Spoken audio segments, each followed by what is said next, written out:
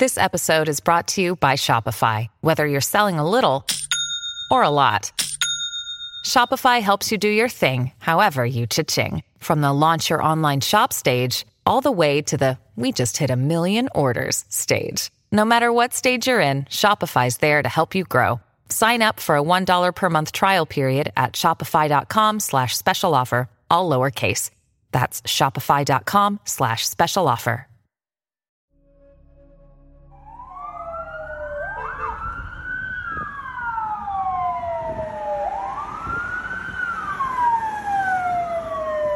Hello and welcome to the latest episode of Shattered Lives. I'm Paul Healy, Chief Reporter with the Irish Daily Star. Today, the Star's crime correspondent Michael O'Toole speaks exclusively to former Garda Assistant Commissioner Michael O'Sullivan. It's a wide-ranging and fascinating chat exploring Mr. O'Sullivan's illustrious career with Garda Síochána, from the arrest of Godfather Christy Kinahan to his days chasing heroin kingpins in Dublin in the 1980s. You'll also get to hear the former top Garda's view on the Kinahan-Hutch feud, the lack of a Garda presence at the Regency Hotel, and his thoughts on what fate may be in store for mob boss Daniel Kinahan. Michael O'Sullivan, thanks for joining us on another edition of Shattered Lives today. You spoke to us last week for a small moment about your interactions with Cornelius Price, who, as we know, died. But there is much more to your story than Cornelius Price. So before we start getting into drilling down into this, would you mind just filling us in on your career? You retired as a Garda Assistant Commissioner. I think that was in 2016, was it?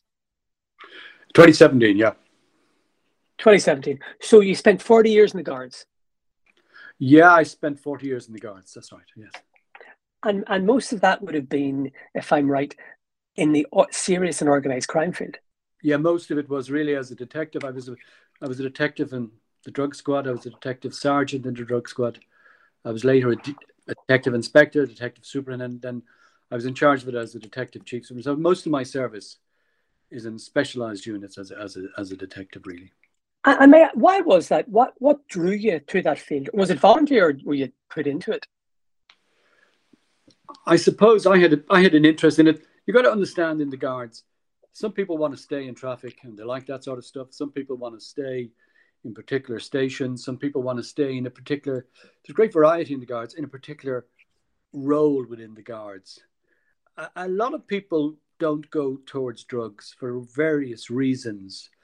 And I, in my very early career, got involved in drugs almost by a back door. And from that, I had a strong interest in it.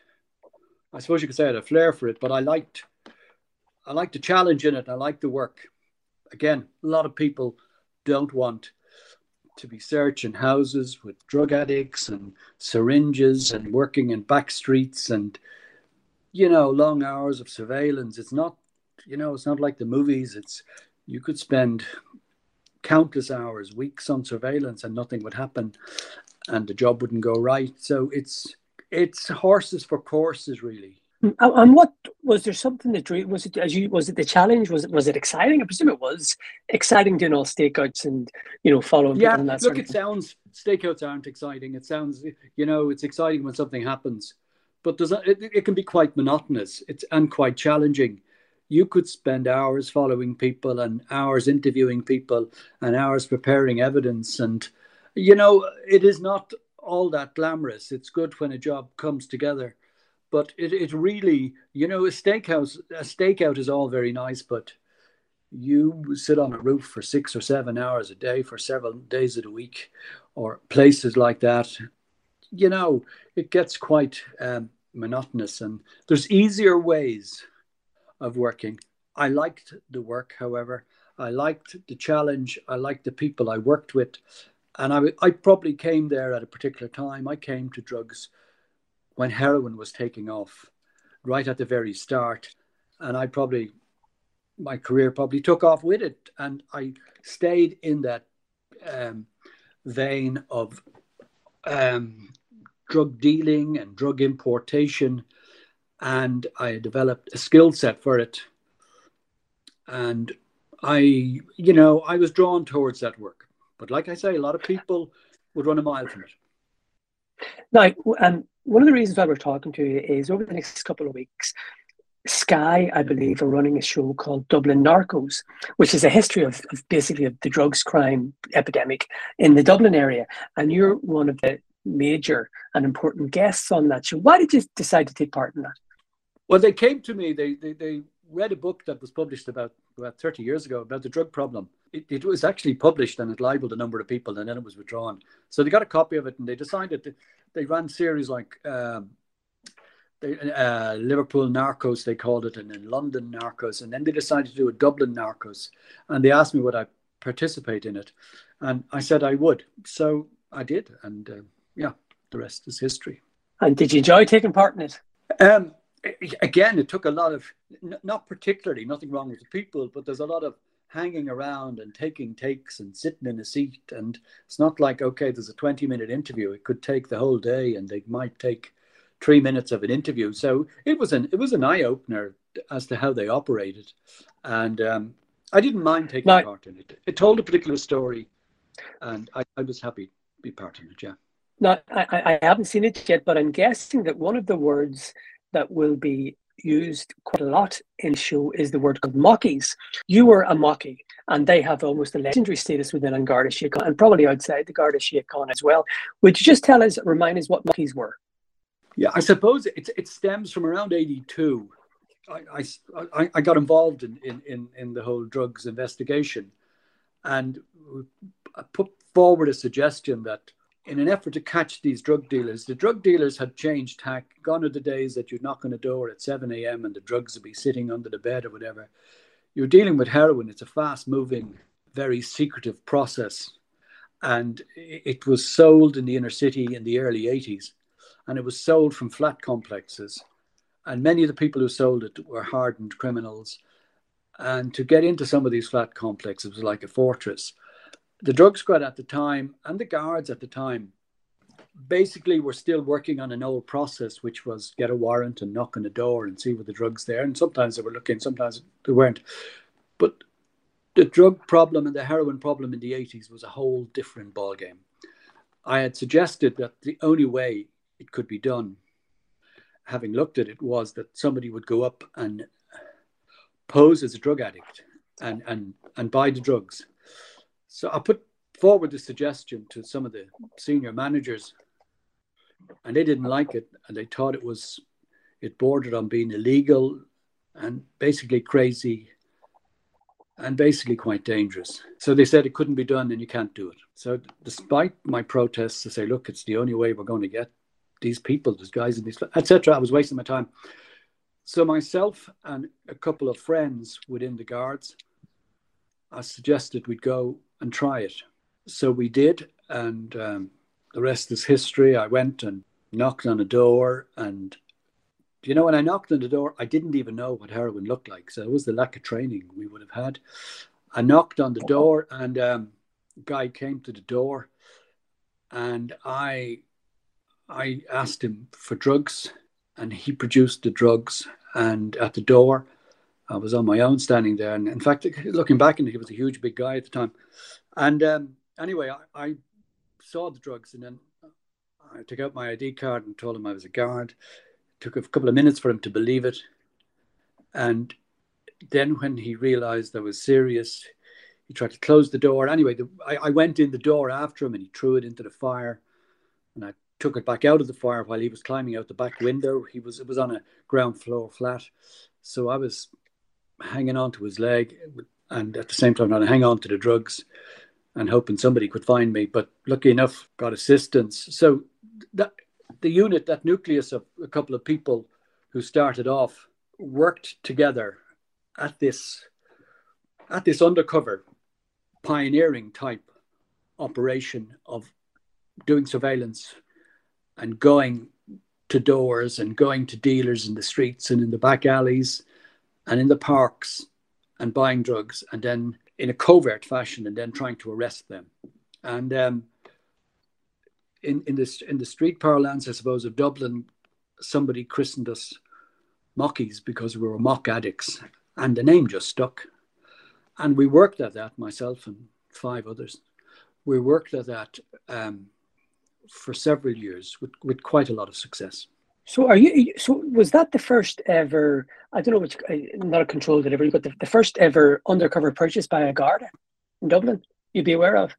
There's no doubt. It was the first undercover. It happened actually in May of 1982, and it was the first ever undercover purchase of drugs. In fact, at the time we were told the case wouldn't hold, that it was something they called entrapment, which I knew nothing about. And they said, look, it's never going to stick. And they basically said it couldn't be done, and it did stick. And it stuck for countless more cases. And the judiciary were happy with it. You know, it was legal, perfectly legal. It just hadn't been tried. But yes, it was the first one. And obviously management changed their mind about it then. It took them a long time because we got into a lot of trouble at the start, and we were told not to continue it. But we knew it was right, and we knew the courts would hold. And you know, you can't blame management so much. They have the guards are very disciplined, strict processes, and if they don't have a plan laid down, that if they can't, and the whole concept. Sure, we had people at the time for surveillance, but at the whole concept of what they would call a test purchase or buying drugs was unheard of. So if we hadn't got rules and regulations for it, and we hadn't got training for it, and it wasn't in the policy, well, then there was obviously a good reason it wasn't in the policy, because somebody somewhere must have decided that's crazy stuff. You can't do that. And so there was a lot of, I'd say, friction, a lot of challenging with management. Some management were more progressive, more junior managers thought, look, this is working, and the courts will hold it. More senior, more conservative managers says, well, it didn't happen in my day, so it shouldn't happen. And why can't they? You see, the guards hadn't got an understanding of how heroin dealing was done, and and senior management hadn't, and it was trying to convince them, which was very difficult. And they were very much rules bound. But look, with the passage of time and the support of a couple of junior managers, the likes of inspectors who said, look, keep going, you're okay. And we kept going, and what we were doing was perfectly legal and very successful, and certainly achieved its aims. Yeah. How bad was we always hear about this, but how bad was the heroin, specifically heroin problem in Dublin in the early 80s? You know, there was a report carried out, and I just can't remember the name of it, but it compared the number of heroin addicts in Dublin city. It was greater than per head of the population than a corresponding New York ghetto. So basically what they were saying was, per head of the population in the inner city, and it was nearly always focused in the inner city, in the flat complexes. It was huge. It was just huge. And you look back at the deaths, and, you know, 3, 4, 5 people in a family dying from heroin overdoses. It was just ravaged. You know, it was brought in by the Duns. Young people saw maybe escapism in it. It just was a release. They didn't believe they would get hooked on it. And the corresponding effect was the violence and the crime rate rising. It was just, you know, they used the term epidemic. Was it an epidemic? It was absolutely an epidemic. The place was going crazy with it, yeah. And that lasted several years. And we're still seeing the effects of it. We still have quite a number of heroin addicts in the country now. At the time, for the first couple of years, from about 82 to, I'd say, about 87, 88, you couldn't get heroin outside of Dublin city. You couldn't get it in Cork. A guy'd have to come up on a train to buy a couple of grams and bring it back down. You wouldn't get dealing. You wouldn't get dealing in small towns. And I remember being stationed in Galway in 2012 and seeing there was Latvian guys arrested in Galway selling heroin on the street, you know. So that's how far it had come. You know, it would just show it mushrooms. That's the way heroin is. Unlike other drugs, it just mushrooms. Okay, so as you say, as we did say, you got the rank of assistant commissioner. So you went from Garda, sergeant, inspector, superintendent, chief superintendent, assistant commissioner. Did you have a favourite rank? I suppose. Look, I liked what I worked at. I suppose the one I would take greater satisfaction of was working as a guard, as a detective. There was less. You know, when you become manager, it's a different world. It's a different ball game, and you're less operational, and you have to do a certain amount of administration. So it was, I preferred when you were on the street working. It was. I thought it was a greater job satisfaction rather than getting promoted, to be honest. Yeah. Okay, so when you're a detective sergeant, I believe that would have been your first interaction with a man called Christopher Kinahan. Actually, no, it wasn't. It was just before. I was still a detective when I met Christy. Okay, so Christy Kinahan is of course famous around the world for the drugs cartel that bears his name. What are your memories of him? Can you talk to us about your first interactions with him? Yeah, Chris Kinahan wasn't very famous when I came across him. Chris Kinahan was a fraudster and not really known to the police, a low-level type criminal, a bit of a chancer, and had nothing to do with drugs at that time. And he saw the opportunity in the 80s. He saw the profits being made. I mean, it's like the number of addicts running around, robbing jewelry, robbing houses, robbing people, and the amount of money coming into dealers and the amount of money being made on heroin was phenomenal. And he saw that, and he was very strategic, and he was an opportunist. And he decided he would be the silent partner because he knew nothing about the drugs business. And, to be successful in the drugs business, in the heroin business in particular, you got to know what you're doing. And but he took one better. He stepped back and set himself up as the person at the top of the pyramid, basically, and had people supplying. He set himself up really to be the sole supplier for Dublin City. And he almost succeeded. He set himself up in a luxury apartment, and nobody knew him. Nobody really knew him, and certainly nobody in the drugs business knew him. And his plan was to be under the radar and to have wholesalers. He was like the managing director. And he'd have wholesalers distributing the heroin to the street dealers in the city. And he was cornering the entire market.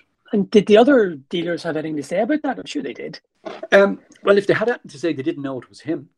And you see, the way it is with the heroin business, it's different. It's very mercenary. Whosoever sells the best heroin and is available, people will buy it. And heroin is such a fluid type of drug from the point of view, 1 minute a guy is selling it for 3 days and he mightn't have it for a month. And it goes so quickly. And it depends not just on the supply and demand, but it depends on your supply. How much weight, as in ounces, kilos at times, can you buy? How much can you afford to buy? And how long can you keep the customer base satisfied? So people could run for a week. So it is basically quite disorganized in the city. Whoever was on the ground with the heroin got to sell it. And it wasn't as organized like it could be now, that people said, well, you can't sell here, you can't sell there. If somebody was selling heroin, people went to them. And if the heroin wasn't too bad, if it was rip-off heroin, like they could cut the heroin down to 10%, 15%, people wouldn't get a hit. So the word would be out, don't go to that guy. So he was selling good heroin at good prices throughout the entire city, but nobody knew he was selling it. And because there was 3 or 4 layers and firewalls protecting him. So and he was making a lot of money at it at the time. And how did you arrested him? Was it in 87? It was September of about 87, 86, 87. I think it was, 86, 87. And he was, I think, was it in Clontarf? He was living in a posh apartment complex in Clontarf. He was living in a posh complex, and myself and the crew, Noreen Sullivan and a couple of others, arrested him in their apartment. He was quite surprised. And was there anything found in the apartment? There was several ounces of heroin in the apartment, not concealed, because there was no need to conceal it because it was a safe apartment. And he was there with an Algerian guy. So you got him. Was he surprised? Yeah, he was quite surprised. He was very shocked. Yeah, absolutely. It was a big surprise to him. Now, look, you've arrested probably hundreds, thousands of criminals. Do they all react the same way? Do some get violent? Do some shrug their shoulders? What did he do? What did he do? He was, he was stunned. Really, he was sitting down, if I remember correctly, eating a sandwich, and he stopped as we came through the door, and he was just sick. He was shocked. He was just shocked. He was dumbfounded, I guess. And he was convicted of that, I believe. Yeah, I think you remember 6 or 7 years. Yeah. And then he came out and then he got done for check fraud. You mentioned at the start that he was into that sort of thing. And then he got out, I think, in the early 90s. Yeah, that's correct. He did, yeah. So between the early 90s and 2010, shall we say, he metamorphosized into effectively Ireland's biggest drugs boss. How did he do it? I guess there's a number of reasons. He was lucky. He was very strategic in the way he operated. He thought outside the box a lot. Now, I'm not saying he's the smartest guy in the world. He was caught 2 or 3 times. I think he was very lucky. He went to Holland, if I remember correctly, did a stretch over there. But he went to Holland anyway, and he met up with people there. He left Ireland, where it's very parochial and a very closed market. He went to this nest of drug dealers. I mean, say Holland, because of their liberal laws, rapidly became a who's who for every sort of a drug trafficker. There was Colombians, there was Dutch, there were Russians, you name it. There were Moroccans. It was a who's who. So he arrived over there and he made a lot of criminal contacts. And he realized he still had that main aim, being the silent partner, being the head of the pyramid. And he realized he could supply the Irish market. In fact, he could supply several markets. And I guess when he was in, when he gets to Holland, the Dutch have their fill of criminals. They've loads of criminals. And he's just another guy, Ireland was too small. And his cards were marked. So he worked at what he worked at.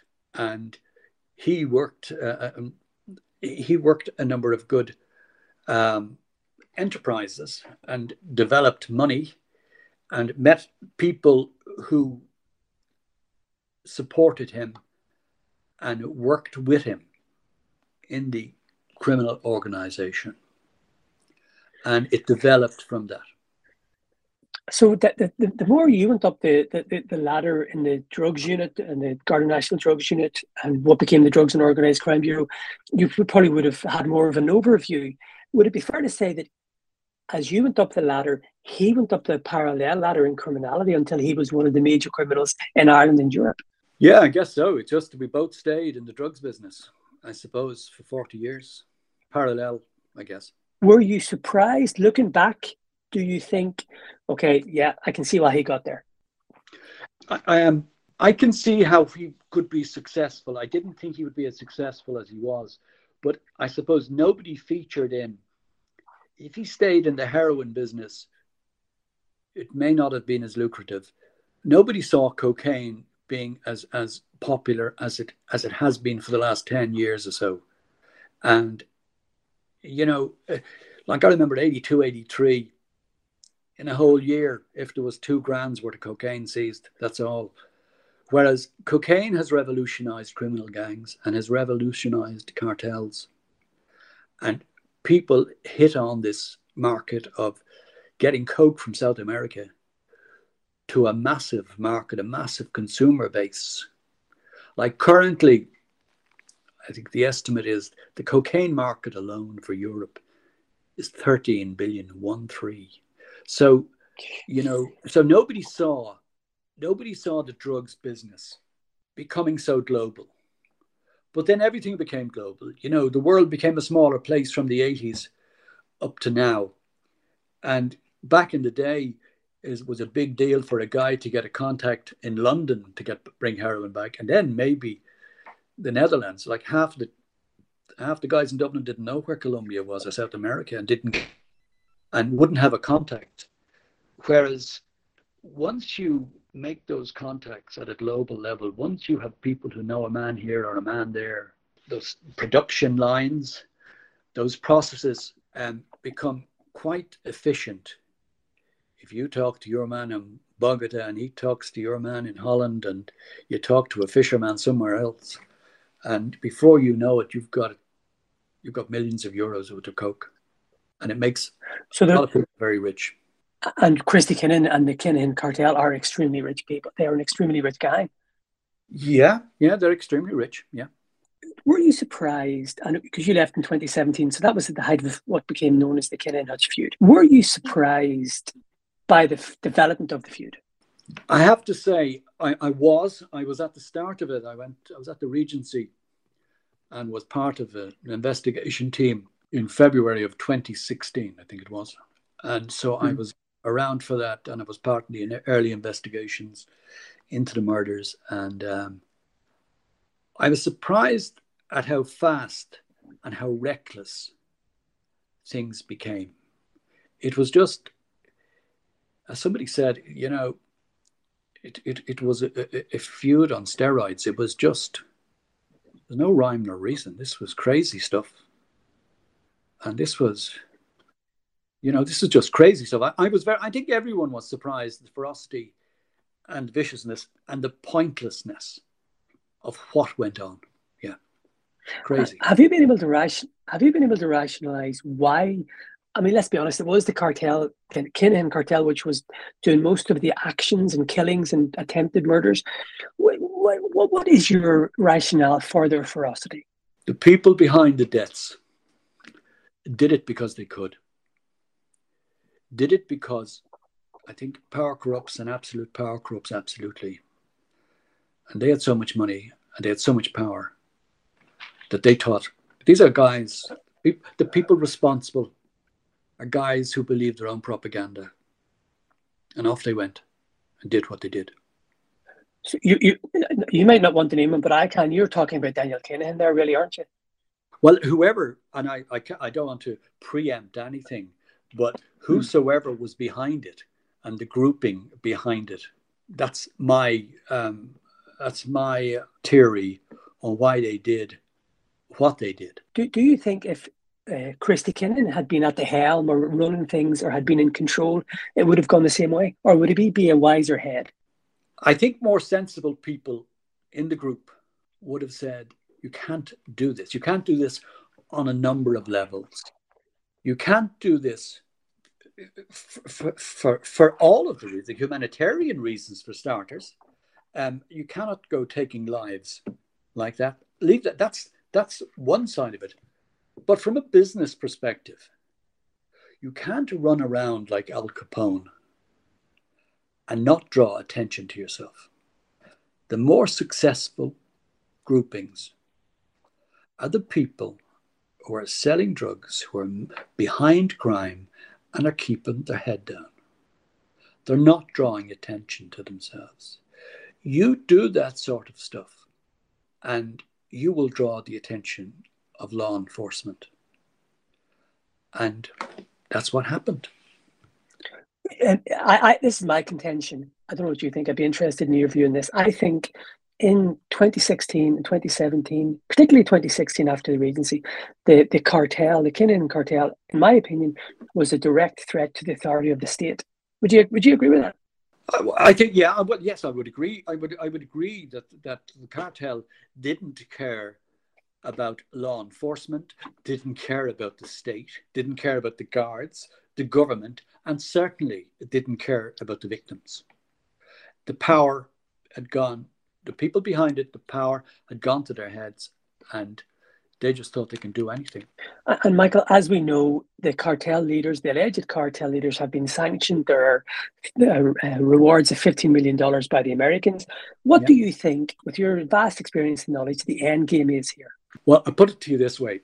The DEA are on the trail of that cartel, and nobody has yet outran the DEA, and they're in it for the long haul. The DEA you just have to look back, Chapo Guzman. I think they caught him not once, but twice, if not three times, I think, when he escaped. You look, if you have to go back to Escobar, you look at their track record for breaking cartels, for arresting government officials who are corrupt all over the globe, and they have a huge global reach. The world becomes a smaller place when the DEA are on your trail. So they're in trouble. Yeah, they're in trouble. Yeah. Michael, just the last question on the Regency. And I remember the then Commissioner Noreen O'Sullivan said afterwards, because there was, we can't gainsay this. There was criticism of the Garda Síochána after it, and she insisted, especially for not having any Garda there, she insisted that there was no intelligence of anything happening at the Regency. Yeah, you see, I suppose you look back at the criticism. One of the criticisms that I remember being at a conference, and one of the several murder conferences, and people wanted results, and they wanted results. You know, investigations take time, and when you look now back at what happened at the Regency and the unfortunate deaths following the Regency, the guards went and did the heavy lifting, and you look at the successful track record of arresting the perpetrators for most, if not all, of the murders, and I've sort of lost track of them at this stage, but any one of those murders was extreme. You had hit teams going out, shooting somebody. A car was burnt within 5 minutes and everybody was gone. And then the guards had to pick up the pieces. They have the track record of being exceptionally successful in their investigations following those deaths. Now, back to what you said about the intelligence.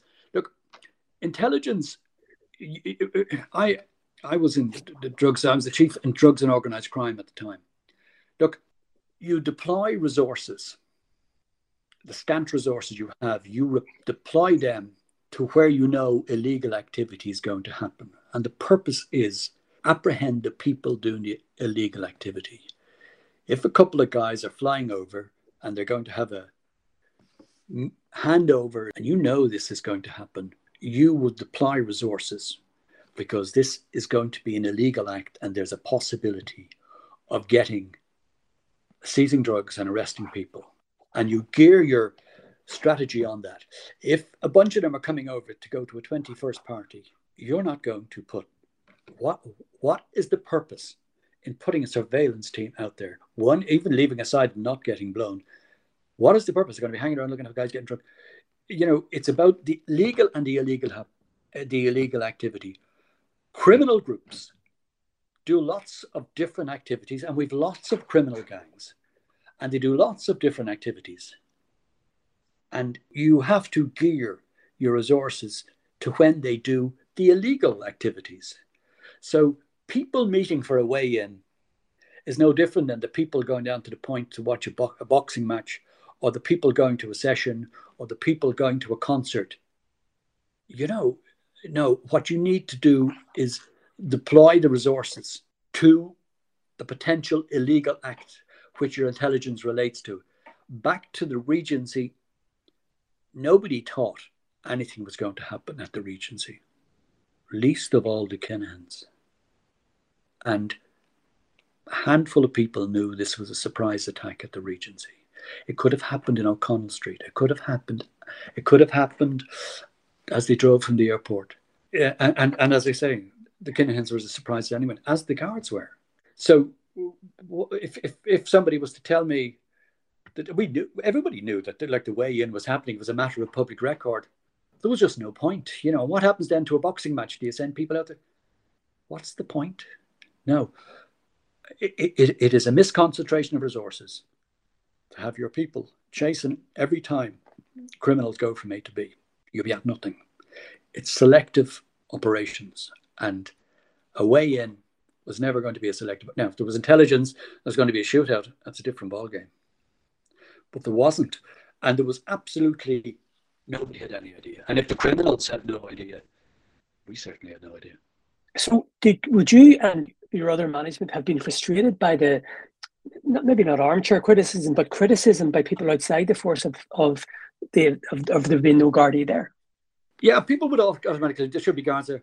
Why should there be guards there? And if they move down the road and go on a session in the pub, should we put guards outside that too? These are people, this isn't a couple of guys coming in over from Colombia to a meeting in a hotel. That's a different ballgame. These are people coming over to meet their mates. They do it every weekend. They do it every couple of weeks. They do it quite regularly.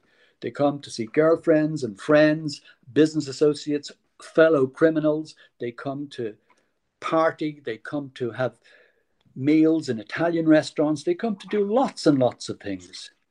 And not just them, but other important criminal groups do that. So What would you put guards there? For what purpose would you put guards there? No. Would you put guards if they came over covertly or they sent a courier over? Yeah.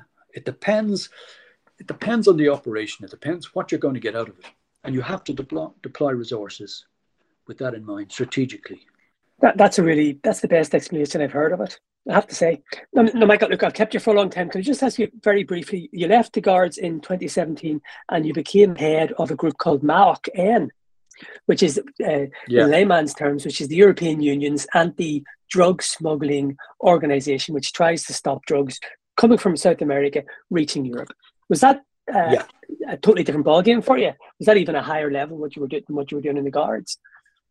The Maritime Analysis Operations Centre is a centre based in Lisbon, Portugal, that represents 7 European countries. And basically what it does is, it's what they call a fusion centre, where you work with law enforcement and military and target vessels bringing drugs to Europe. It's the front line, I suppose, of law enforcement for Europe, working in close cooperation with the navies, in particular the Irish Navy, and we would intercept vessels coming from South America, bringing tons of drugs to Europe for the various cartels. At the end of 2022, I think we had intercepted 23 vessels with a total value of just over 4 billion euros worth of drugs. So sizable seizures, sizable effects on cartels of all nationalities. And we work closely with we have the DEA with us as well. We work closely with the Drugs Enforcement Agency and all of the other international agencies. So it was, I suppose, coincidental that I was working, or fate, maybe, that I was working at that level at drugs. And it was quite interesting and quite challenging. I did that for 4 years. And was it an eye-opener just to see the scale of it? Yeah, I think it was an eye-opener for everyone to see the scale of it. There was lots of eye-openers. We had a situation where at one stage we caught a submarine, a semi-submersible. It wasn't quite submarine, but it traveled for 23 days from the Amazon with 3 men on board and 3.5 tons. And it was very difficult to detect, but naval people told us it couldn't be done. You couldn't get a lot of semi-submersibles are caught down in South America, heading up to North America, 2-3 day trips maybe, and they're intercepted by the Coast Guard and that. But some of them get through. But we had feelings that they were coming to Europe, but we were told it couldn't possibly have a vessel big enough or powerful enough and have enough fuel. But this one had. And we intercepted it off the coast of Galicia in northern Spain. So it was, that was an eye-opener. It just shows you the lengths. We also deal with aircraft. We seized the number of aircraft, sort of small aircraft, hopping from continent to continent and flying then into Europe. So it's a busy spot. But you have to remember there's tons of cocaine in South America, and there's a huge market in Europe. And South America are feeding that market. And there's more and more ships coming. And would you think that Europe is the biggest market for cocaine? Somebody said, and I would well believe it, there's Europe, they say there's more cocaine coming to Europe than there is to North America. And the prices are better in Europe. The only place the prices are better than Europe is Australia. It's a huge consumer base. In Europe, a young population, not just young people, older people are using it too, but there's plenty of money in Europe to spend on cocaine. And South Americans see that. The drug dealers in Europe see that. And the unfortunate thing about cocaine is, unlike the other drugs, unlike hash and unlike heroin, it's the fuel that drives and grows organized crime. I see back over the years, you'd see guys who were into robbing houses and robbing cars. Now they're selling a couple of kilos of coke and they're driving around the big BMWs. The same on a global level. You will see it in Europe. It's fast cash to a consumer base, and there's low risk in it. You know, you get a couple of kilos and you get a few phone calls, and a lot of criminals, even you'll see it in Ireland, a lot of the criminal gangs are gone from robbing banks, robbing security vans, and they are in the coke business, and it is what drives it, and it's what makes the profits. Do you see the war, what we call the war on drugs, do you see it ever ending? Is it going to be an unending war? You know, people call it the war on drugs. It will go on and on. There's nothing that will stop drug use and drug importation. The war on drugs can certainly limit it. It's the war on drug use. You can limit the supply of drugs coming in, but it's what is also needed is education. People being told, look, and it's very difficult to tell some young engineer who's taking coke at the weekend, who's far more qualifications than you, and maybe smarter than you, and it's difficult to tell him drugs are bad for you. And there's that element of it, you know. So as long as there's consumer bases, people will buy drugs, and the knock-on effect is it will grow criminal empires and undermine society. There's no quick fix. The war on drugs is here to stay, but drugs are here to stay, and drugs in society and how they rip at the fabric of society is here to stay. So it's an unfortunate fact of life. And what would you say to people who say, the war on drugs has failed and it is time to legalise or decriminalise drugs? Well, that's a cop-out, you know. What is the answer then? Let everybody bring over the coke. Let them bring in hash and let them sell heroin. The war on drugs was never designed to stop drugs being used. It's part of a system to try and minimize drugs. It's a war on organized crime. You know, if you take drugs out of the equation in the morning, you will still have organized crime. They will still be kidnapping and robbing banks. I suppose one of the best examples I can give. I was working in drugs when the head shops were around. We had 10 or 15 head shops in Ireland. Some of them running 24/7. They were selling all sorts of mad powders. We had drug addicts calling to the drug squad telling us, you want to close that shop down, they're selling powders and, you know, it's driving people mad. And we had young people, young school kids, we had people buying it. And we used to put guards outside the place trying to dissuade people because it wasn't against the law. It wasn't illegal because some of them powders effectively weren't mentioned on the schedule under the Health Act, for want of a better term. And we were frequently being told by young people buying it, well, if it's not illegal, it's not harmful. And you could see the floodgates open with young people taking these drugs. If you legalize or decriminalize drugs, whichever you want to do, there's absolutely one fact that's rest assured. The consumer base, the number of people using drugs will multiply. There are thousands of people who don't use drugs because it's against the law. They're afraid of the criminal sanction. There are some countries, like I mentioned earlier, the Netherlands was a basket case. The Netherlands did that back in the day. And if they could turn it back, they would. You let the genie out of the bottle. There's no going back. You know, people often say, oh, look at the Portuguese example. Well, I worked 4 years in Portugal. They had a very draconian system because they had a dictatorship. And after that, they brought in a new system 10, 15 years after the dictatorship. And I actually worked back in 94, 95. I was on secondment and I worked with the Portuguese police. You now have a system where, you know, if you're caught with a small amount of drugs, you can go and see this committee. You don't go to court. You go and see the committee, and the committee say, look, hey, don't be doing that and come back to us again, will you? Just trying to do it again. So what's the knock-on? Now, that sounds like a great system. We might do that. What's the knock-on? Well, the knock-on effect is the police aren't stopping people smoking hash. Why? Why bother? You're going to go and see two people sitting in an office and they tell you don't do it again. And why am I spending my time? So drug use, soft drug use, if there is such a thing, has multiplied. And there's no easy fix. Oh, the war on drugs isn't working. Well, have you got a better solution? You want to legalize everything. Well, that's great, you know, but that is not going. And so we said, what about best international practice? I've spent 45 years in law enforcement. I've worked all over the globe. If there's international best practice, I haven't seen it. I wish somebody showed me where it is, because it isn't out there.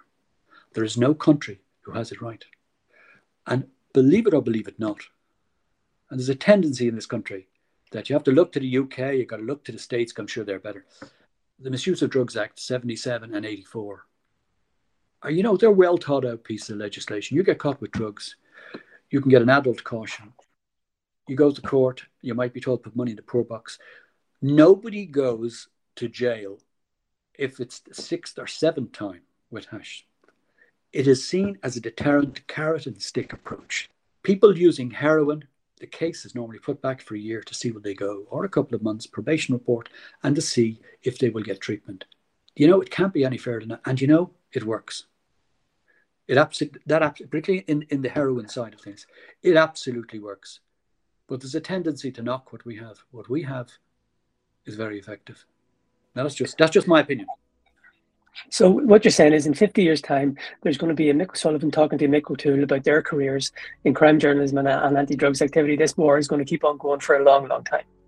Yeah, it's going to keep on going. It's the way, it's part and parcel of life. And we have to minimize drug use, however we do it. And it's a number of things. It is drug treatment, it is education, those 3 pillars, and it is law enforcement, Michael, that was an absolutely fantastic interview and I really, really enjoyed it. And thanks a lot for your time. You're very welcome.